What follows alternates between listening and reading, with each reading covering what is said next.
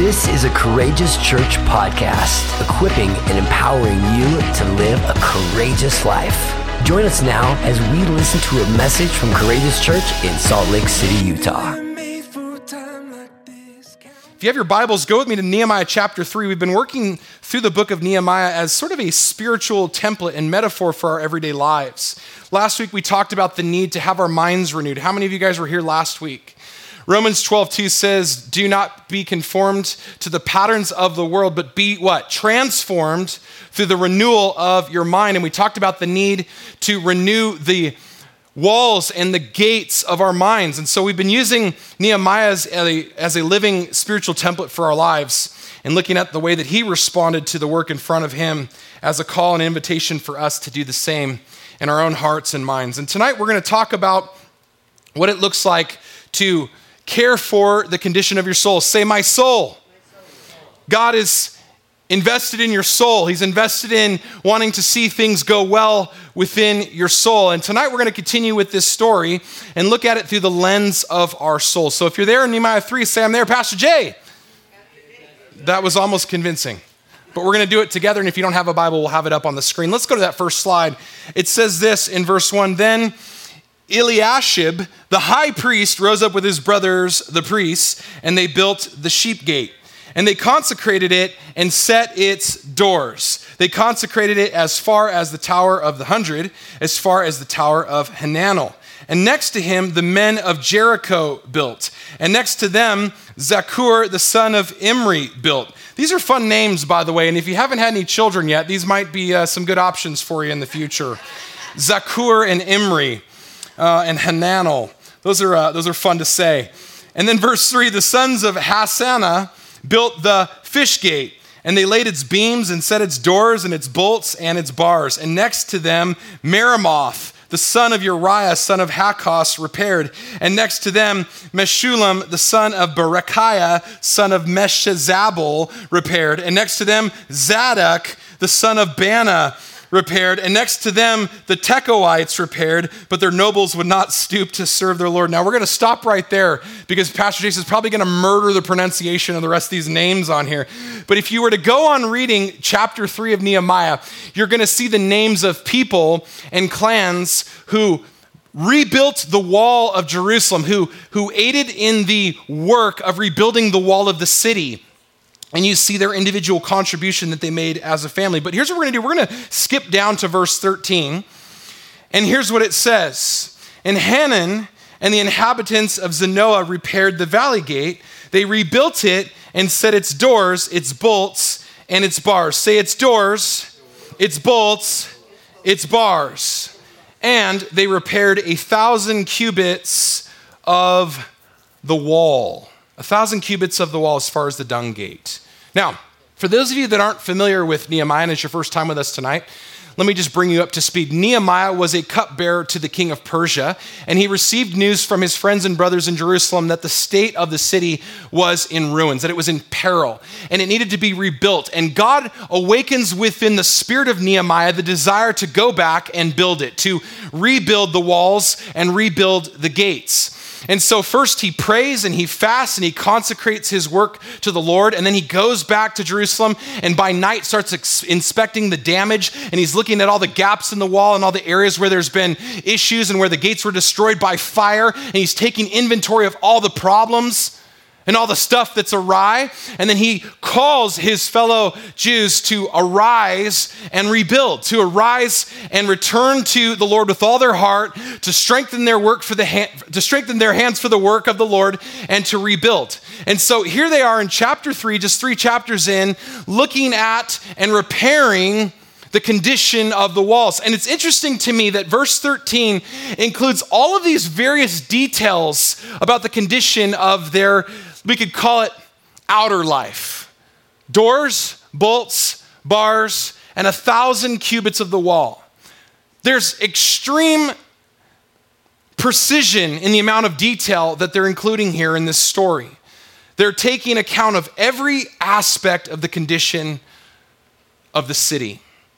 And it has me wondering, as we press this metaphor, as we look at the story of Nehemiah and we look at our own lives, it has me wondering if you and I are doing the same? Are we taking inventory of every aspect of our inner life? Are we attending to our own souls with precision and with a commitment to detail? He says 1,000 cubits of the wall. Someone had to get out there and measure that. And someone thought it was necessary to include that in the story. And I think it's because of this reason. The details matter to God. It's not the devil who's in the details. Come on. It's the Lord who's in the details. And what I feel like the Lord wants to say to us tonight is that he's invested in you. He's invested in every detail of your life. He knows the amount of hairs that are on your head, Mike, and on your chin. He's invested in all of the things that you care about. He cares about. As a father cares about his children. Now I have 3 children and I'm deeply concerned about the things they're concerned about. My daughter right now is super into art. She's heavily invested in growing as an artist and I love it. And I'm invested in it. And I come into her room and I knock on the door and I'm like, what are you working on today? And she opens up her amazing journal, this awesome little book that she keeps with all of her creations. And she shows me the stuff that she's working on and the detail of it. And each intricacy of all of the things that she's drawing and illustrating and dreaming and envisioning. And as a father, I'm doing my best to try to be involved in every detail of it, as much as she'll allow me to be. My boys, they're getting into jujitsu right now. My youngest, Keaton, just started jujitsu this week, and he was excited and all fired up, just to get into the aspects of this martial art. And he was all about the details, and he was showing me all of his moves and all of his stuff that he's learning. And I'm excited and invested in getting into the details of that with him. And same with my other son, Liam, who's super into sports and athletics. And so as a father, I'm invested in the details. The details matter. And for some of you, you grew up in a religious environment that wanted you or asked you to acquiesce to its religious demands. And it gave you a picture of a heavenly father who's absent and or angry and or disconnected from your life. And I'm here to say tonight that couldn't be any further from the truth because we serve a God, a living God who, like a good father, is invested in our lives. And he cares about the details in the same way that Nehemiah and his friends here care about the details of what happened within the city of Jerusalem. Now, I realize that in order to stretch this metaphor and to make this work, there's aspects of this that aren't going to be a perfect match or analogy for what I'm going to talk about tonight. But I still believe that the Lord cares about the details. He cares about the details. What if you and I, now to shift gears, were to take that same approach toward caring about the details of our spirit life? I'm not just talking about the time that we spend together on Sunday nights, although this is awesome. And this is something that we look forward to each and every week, to gather together, to experience God's presence in a fresh and living way. Praise the Lord. But what about Monday through Saturday? What about when it's just you and the Lord in your car, driving down I-15, and you're swerving out of the way of all the crazy drivers, trying to keep your car on the road? What about when you wake up in the morning and you're rushing to get to work because you forgot to set your alarm or you hit the snooze too many times? Are you being intentional in the moments that matter most with your time with Jesus? And that's where I really want to focus our time tonight, to be builders of, to be caretakers of our souls, of the condition of our souls, to not just inspect our souls, but to be people that build up and be good stewards of what God has given us and entrusted us as sons and daughters of the King. So what if you and I were just as intentional in caring for our own souls in the way that Nehemiah here and his friends were in caring for the walls and gates? And what if I told you it's possible to do so by spending more time with Jesus? By spending more time with Jesus. This week we had our night of worship, and it was really great to see a lot of you who came out for that. And last week I talked about the desire and the need for us to learn how to spend more time with the Lord and to bathe in his presence and to enjoy his goodness. I believe that God the Father looks forward to spending more time with you each and every day than you do spending time with him. But the invitation is for you and I to encounter a loving Father who's already waiting for us in the place where he wants to spend time with us. He's already there with his cup of coffee, just ready for you to receive him into your life. So today I'm going to talk a little bit about the soul. And I'm going to talk about what it means to care for your soul by spending more time with Jesus, by spending more time with God. First, let's talk about the soul. What is the soul? In Hebrew, the word for soul is the word nephesh. Say nephesh. And it means living being or God-breathed being. Additionally, and as I've taught on this in the past, we know that God wants things to be well in our souls. He wants things to go well within our souls. In the book of 3 John chapter 1, verse 2, the Apostle John prays this prayer. He says, "Beloved, I pray that all may do what? Go well with you, and that you may be in good health as it goes well with your what? With your soul." One of my favorite hymns of all time is "It Is Well With My Soul." Do you guys know the story behind that hymn? It's an amazing story. The gentleman who wrote that song had lost his family at sea. The ship wrecked and everybody drowned. And out of that pain, out of that trial, and out of that suffering, he pens one of the greatest hymns of all time, "It Is Well With My Soul." John here, speaking to his little church, says, "Beloved, I pray that all may go well with you and that you may be in good health as it goes well with your soul." So we know that God wants us to prosper and to be in health, and that means that he wants us to have a healthy soul. So how do we do that? How do we care for our souls? Well, the simple answer, and I've already given it to you, is by spending more time with Jesus. Listen to what Jesus said about our souls, about spending time with him in John chapter 15, verses 1 through 5. He says this, "I am the true vine, and my Father is the vine dresser. Every branch in me that does not bear fruit, he does what? He takes it away. And every branch that does not bear fruit, he prunes, that it may bear what? More fruit." God wants your life to bear more fruit. Verse 3, "Already you are clean because of the word that I have spoken to you. So abide in me and I in you. As the branch cannot bear fruit by itself unless it abides in the vine, neither can you unless you abide in me." Verse 5, "I am the vine," Jesus says. "You are the branches. Whoever," say whoever. That means every one of us qualifies for this. Thank you, Jesus. "Whoever abides in me and I in him, he it is that bears much fruit. For apart from me, you can do what? Nothing." So as it pertains to health and fruitfulness, we know from Scripture that it is impossible to have a healthy soul apart from Christ. It is impossible to bear fruit apart from Christ. It's impossible to do life apart from Christ. As we look at this divine invitation from God, what is Jesus asking of us? He's asking of us, he's inviting us to abide. The word abide here means to remain with. It's the picture of one who sits down and rests a while. Don't you just love that? Jesus is inviting us to sit with him, to spend time with him, to rest with him. And I believe that it is in our abiding and our remaining with Jesus that we become truly healthy. Consequently, it's in our lack of abiding and remaining with Jesus that brings about all the stress and anxiety and pain and worry and trouble that we experience in life. The choice is ours to remain with Christ or to try to do life apart from him. And Jesus says, apart from me, guess what? That ain't gonna work. You can do nothing.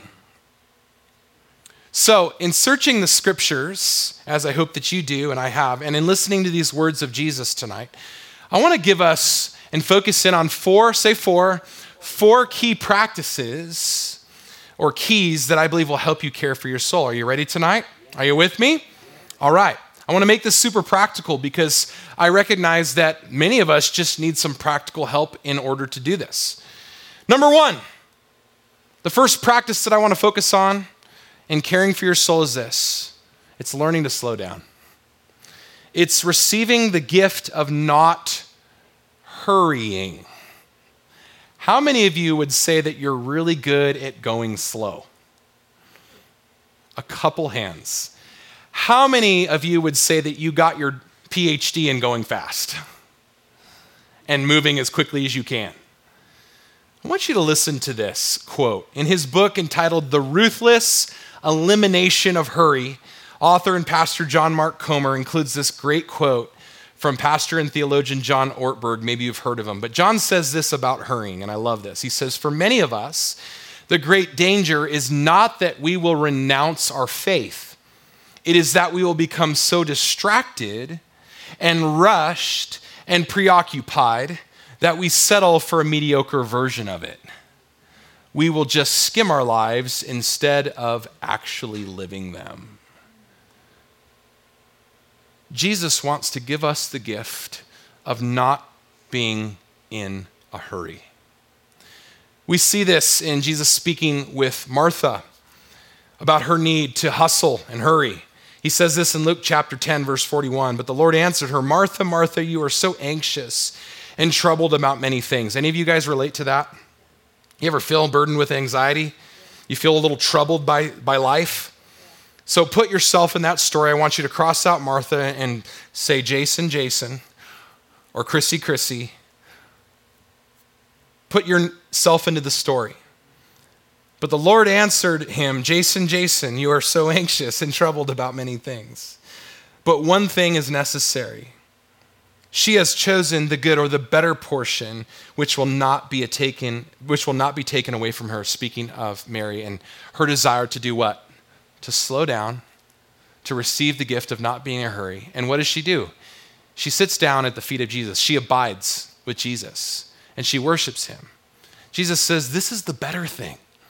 Not all the busyness, not all the anxiety, not all the anxious movement and motion, but the sitting down and the resting with Jesus. Walter Adams was a man who was deeply influential in the life of a little known author named C.S. Lewis.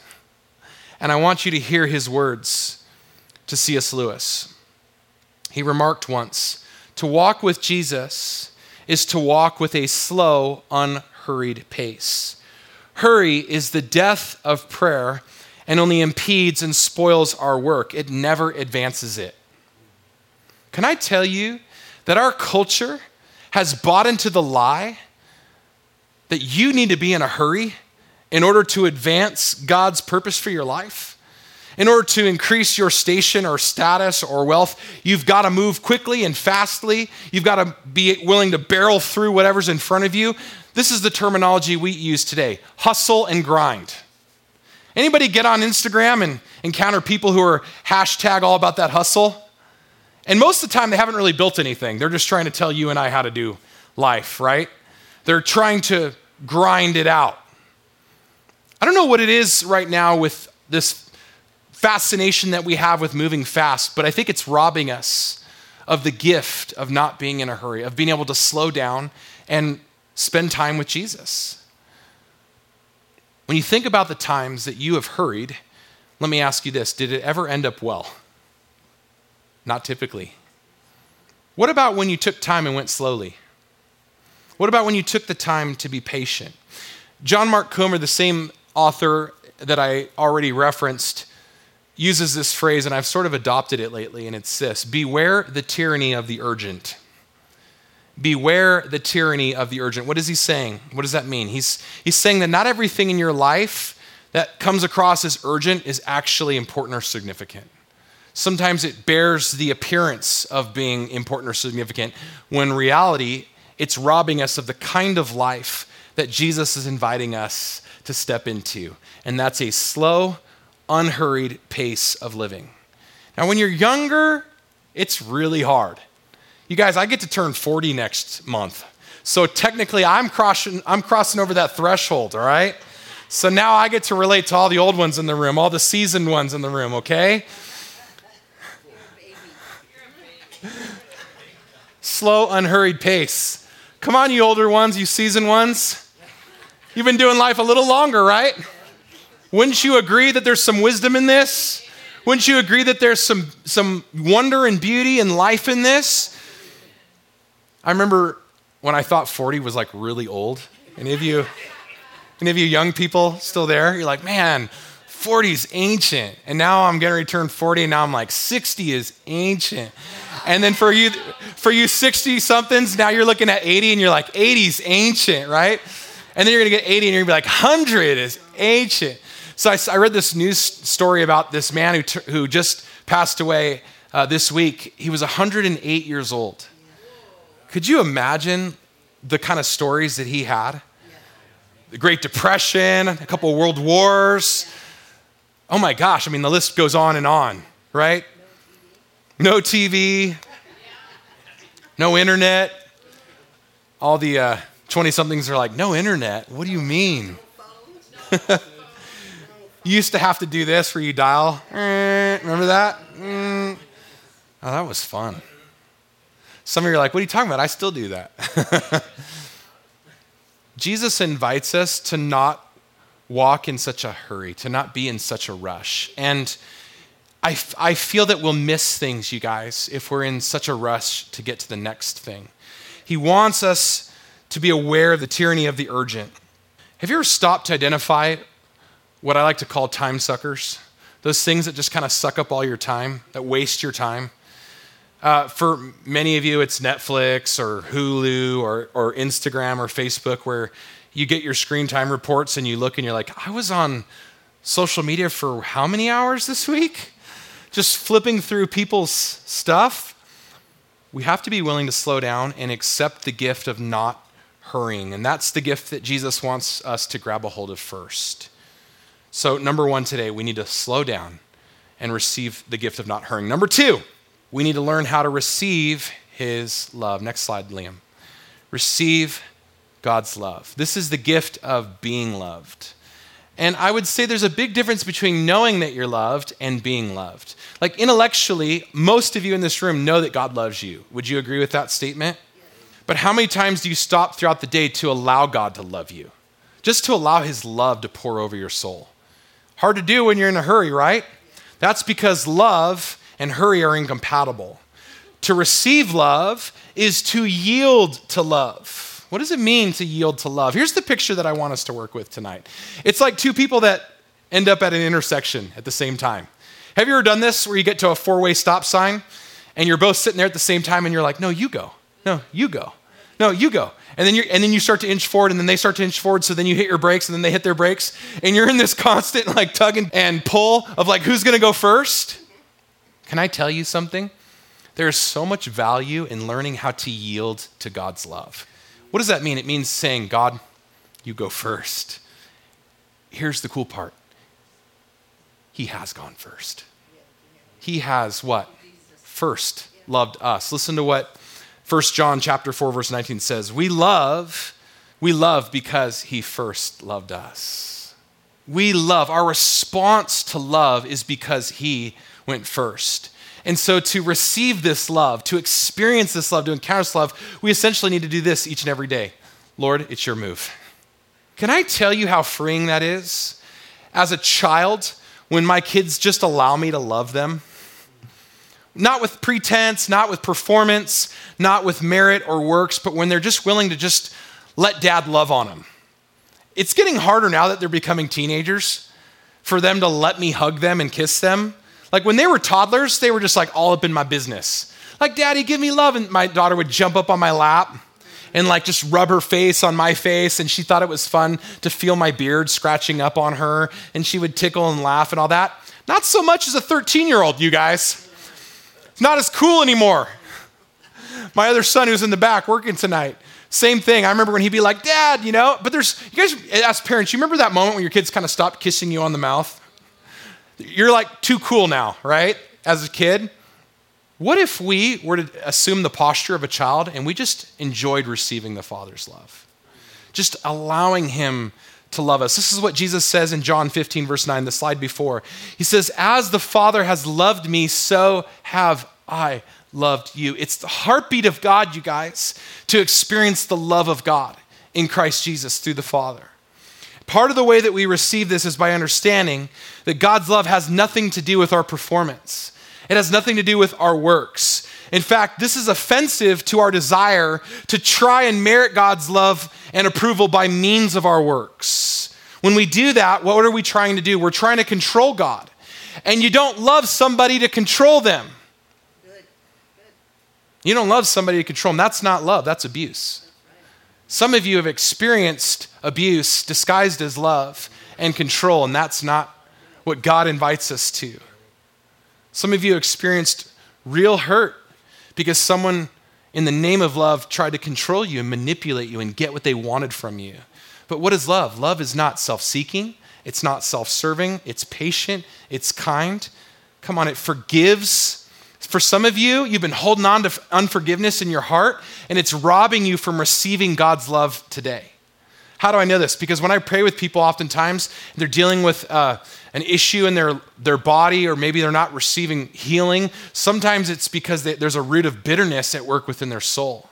And that root of bitterness is choking out the ability for God's love to flow into that area of their life. That's why many times when I pray for people, I'll first say, is there anybody that you need to forgive? A lot of times we rush to the altar and we're like, all right, God, heal me. But we're still mad at like 6 people that we haven't chosen to forgive from 20 years ago because they said something stupid in an email or a comment online. We got to be people that what? Receive love so that we can extend love. What did I say last week? God wants you and I to be a conduit through which his presence and his power and his love and his goodness and his grace can flow. Some of you have been hurt by others, and so because you've been hurt, you've held on to that hurt and you've weaponized it, and then now you're hurting others out of that place of hurt. Why? Because hurt people hurt people. You think that by holding on to that hurt, it makes you strong, when in reality, it just makes you toxic. So what's the invitation for you tonight? It's to receive God's love. It's to let the love of the Father pour over you. Why? Because there was a time at which you were his enemy, where you were an enemy to the cross. Bible says, while we were yet sinners and hostile to the things of God, Jesus Christ died for us. He died to take on your worst of your worst of your worst before you even recognized him as Lord and Savior. He already did the work to establish the mode and the model through which love could come and could flow. So one of the ways that I think we need to care for our soul, you guys, and rebuild this area of our life is by receiving love, by receiving the gift of being loved. Number 3 today. I like this one a lot. Number 3, we need to rest well. Rest well. One of the ways that we care for our souls and rebuild this part of our life is by receiving the gift of Sabbath. Say Sabbath. Sabbath, my translation, is the way that God has hardwired you for rest and to refrain from work. We see it in the creation account in Genesis, don't we? On the 7th day, God did what? He rested from his work. He refrained from his labor. Here's the tricky part about our culture today. We live in the West, and here in the West, we esteem the hustle, we esteem the grind, we esteem the work. And there's some good things about developing a good and healthy work ethic. But if you never can turn off that switch and rest, there's something wrong. And for many of us, we end up operating from a place of burnout and exhaustion, and we have no energy and nothing to give others because we don't know how to rest well. And resting isn't just about taking a nap on a Sunday afternoon, although praise God for naps on a Sunday afternoon. Thank you, Lord. But it's not just about physical sleep. It's about rest for your soul. Listen to what Jesus says in Matthew chapter 11, verse 28 through 30. He says, come to me, all who labor and are what? Heavy laden. I think that many of us right now, even in 2022, but over the past few years, have become very heavy laden. When I speak to people, a lot of times what I sense from them is that things are heavy. There's just a heaviness, right? You just feel this weight on people. And one of the best gifts that you and I as believers can do is give people permission to cast off those weights, to become unburdened. And this is the invitation from Jesus. Come to me and I will what? Give you rest. Take my yoke upon you and learn from me. Do life according to the way that I want you to do life, for I am gentle and lowly in heart, and you will find rest for your soul. Because my yoke is easy and my burden is light. True rest begins when you and I make the decision to come to Jesus, to spend less time worrying about things and more time at his feet, resting in him, resting in every word that he's spoken over your life, resting in the promises of God for your life, that when you rest, that when you come to him, you're going to find rest for your soul. Sabbath is practicing this way that God has hardwired you and I already to exist within this world. He's already hardwired your soul for it. So the real question is, do you embrace the rest now, or do you die early and embrace the rest then? Many people get cut off from reaching their potential because they don't know how to do this. They don't know how to rest in Jesus. And for some of you, that might be a real struggle at first. One of the ways that I rest is that I go on little walks with God. I find time, I create time, I order my days in such a way that I can get outside and spend some time with Jesus. Can I tell you that resting isn't just about inactivity?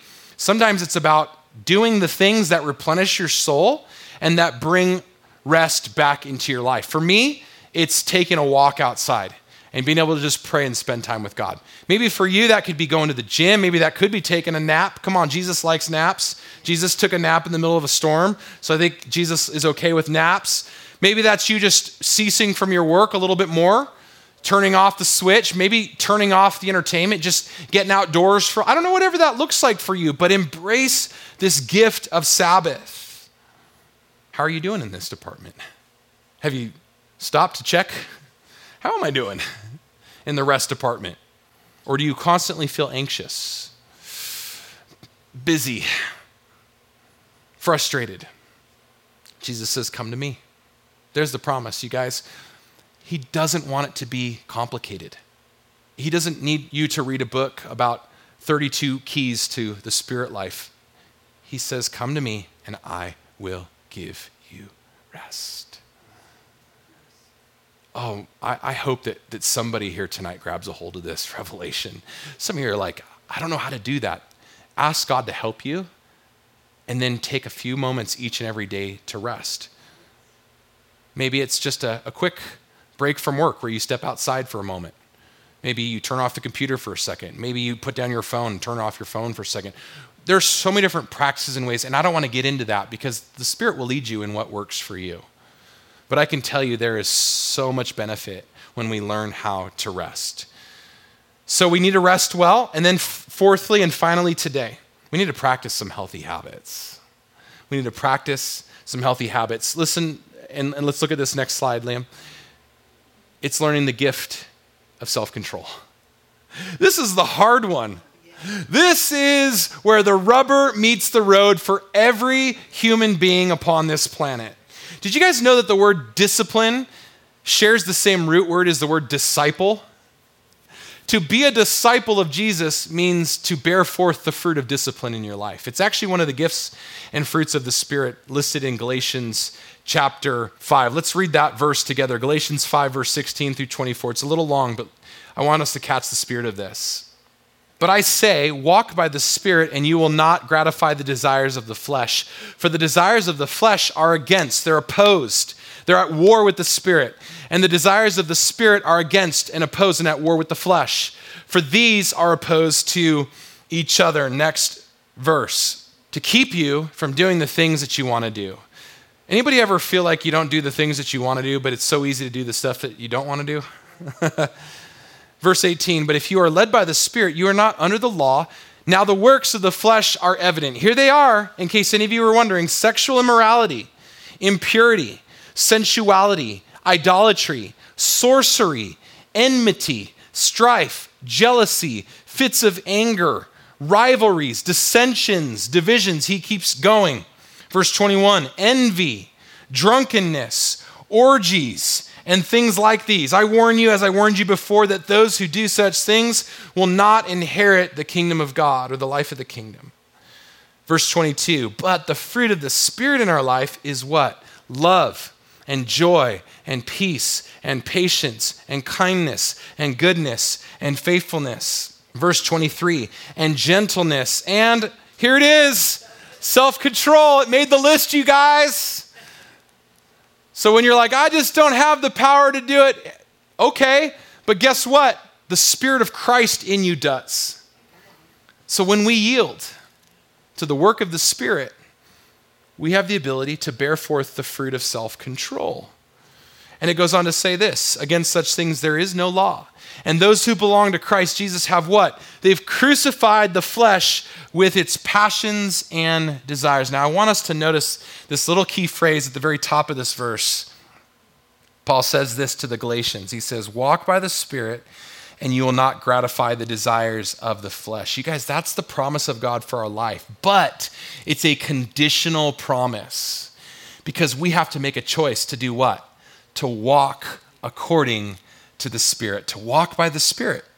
And one of the ways that we do that, I believe, is by practicing good and healthy habits, by practicing discipline. This is the way that we're going to bear forth the fruit of self-control. When we choose to walk in love and bless people rather than curse them and hate them, we will bear forth the fruit of love. When we choose to walk in joy rather than get upset and mad when people dance on our parade, we will bear forth the fruit of joy. When we choose to remain patient and kind when we want to blow our lid and get angry and upset, we will bear forth the fruit of gentleness and self-control. All of this comes as a means of slowing down, receiving God's love, resting well, and practicing self-control. You guys, it's not complicated, but this is the design for our lives. This is how God wants you to care for your soul. Some of you are so angry, and you do a really good job of hiding it. Yeah. Some of you are just so caught up in sensuality, but you just do a really good job of hiding it. Some of you are drawn to the passions and desires of the flesh when God has called you to crucify them. You guys know that the word crucify means to nail it to the cross? It's not a pretty picture. Crucifixion is painful. This is why this is probably the hardest thing for us to do, because we don't like pain. How many of you would say that you are pain averse? That you get a headache and it's right to the Tylenol. You stub your toe and it's you're ready to scream at your neighbor. I have kids, sometimes they leave their Legos and things out. There's nothing worse than getting out of bed at night and stepping on something sharp. Yeah. But this is the invitation. To crucify, to put to death those things that want to drive us away from God, and to embrace the work of the Spirit that wants to drive us toward Him. Every single one of us qualifies for this, for walking by the Spirit and not gratifying the desires of the flesh. But can I tell you this? It's a daily battle. It's a daily battle. Why? Because the Spirit is at war with the flesh, and the flesh is at war with the Spirit. So there's no point in which you exist within this beautiful little orb called Earth where this isn't going to be a battle for you. But can I give you some encouragement today? Christ has overcome, and you have the Spirit of Christ living in you. So guess what? You can overcome as well. If your issue is food, trust me, I can relate, but the Spirit of Christ will help you overcome. If your issue is pornography, I know that's going to be hard for some of you, but the Spirit of Christ will help you overcome. If your struggle is envy, you're just constantly looking over your shoulder at what other people have, it's going to be difficult, but the Spirit of God in Christ will help you overcome. If your issue is idolatry or impurity or immorality or fits of anger or divisions or dissensions or jealousy or strife, the Spirit of God will help you overcome, but you have to yield to it. You have to say, God, go first in my life today. I wonder if there might be people here tonight or even watching online where you're ready to say, you know what, I've had enough of that life. I'm willing to embrace the work of the Spirit. Can I encourage you? God wants to see you prevail in this more than you do. So when you feel like you get caught up in that cycle of shame because you blew it, you need to know that you have a loving Father who wants you to win in this area. You know what keeps us bound? Feeling like God is mad at us, angry, and ashamed of who we are. Can I tell you, if that were the case, He wouldn't have sent His Son Jesus into the world. Because He knows the things through which we're going to struggle. He is acquainted with all of our sorrows and temptations and pains and stuff that we go through. And yet without sin, He persevered and triumphed over all of it so that He can help you do the same. It might be painful when He says it's time to nail that to the cross once and for all and to stop going back to pick it up again. But can I tell you, it will get easier. It will get easier. the more that you begin to walk in step with the Holy Spirit, he's going to give you power to overcome. He'll give you power to say no to every temptation that the enemy throws at you. You have to make the choice to be in agreement with the Lord on that. Every day, you and I get to make agreements when we wake up. Am I going to be in alignment with my flesh, or am I going to yield to the work of the Spirit? Am I going to walk according to the Spirit or gratify the desires of the flesh? So my question for us in closing is this: what agreements are you making? Are you making agreements with God's word? Are you receiving his rest? Are you willing to slow down? Are you willing to embrace his love? Or are you in a hurry to get somewhere? Or are you willing to just keep on keeping on and embrace this lie that this is the best it's ever going to get for you? Let me answer my own rhetorical question. Don't embrace that lie. God has so much more for you. The life of freedom that he has for you, though, is going to require you to make some decisions and to stick to it. I know it's hard. It's painful. But you know what? You are not alone. That's why Jesus says, I'm going to send you a helper. The Holy Spirit helps us in our weakness, you guys. His grace is sufficient even in our weakness. Paul said, I prayed multiple times for that thorn to be removed from my flesh. And every time God said what? My grace is sufficient. My prayer for you guys is that you would know the sufficiency of God's grace for you, that you would know the overcoming power of the Spirit at work within your life, that you would be able to say no to the desires of the flesh when they roar against you, and that you would yield to the work of the Holy Spirit. So let me encourage you, keep saying yes to the Holy Spirit. Keep asking for his help. Keep praying, keep believing, keep pressing into faith, even when it's difficult, because you know what? You're going to break through. And you're going to find what it is that your soul has been craving and looking for. Amen? You guys receive that tonight? Okay. Well, let's pray. Father, thank you, God, that you have given us not the spirit of the world, but the spirit that overcomes the world. Lord, thank you for the opportunity to care for our souls, to steward well, Lord, what you've given us by slowing down and receiving your love and resting and practicing good and healthy habits. Lord, I thank you that this year would be a year marked by the bearing of much fruit, by the fruits of the Spirit, Lord God, all these things that you want to bear forth in our life. You didn't tell us to produce them, you told us to bear them. And you said that by abiding in you, we would bear forth much fruit. So Lord, I know that tonight the message is both a correction and a rebuke and a challenge to many in this room and those watching or listening online, but I also know, Lord, where you rebuke and where you challenge us, you also bring grace and strength and power to do it, because you're a good Father. And you give us good things. So Lord, we thank you for every good and perfect gift that you give us. We thank you for all of these ways in which you want to manifest your spirit life in us and through us. And we thank you, Father God, that you have overcome so that we too can overcome. In Jesus' mighty name. And all God's people said amen and amen. Thank you for listening today. If you were blessed and you want to be a part of what God is doing through Courageous Church, including ways that you can give, visit us online at courageouschurch.com.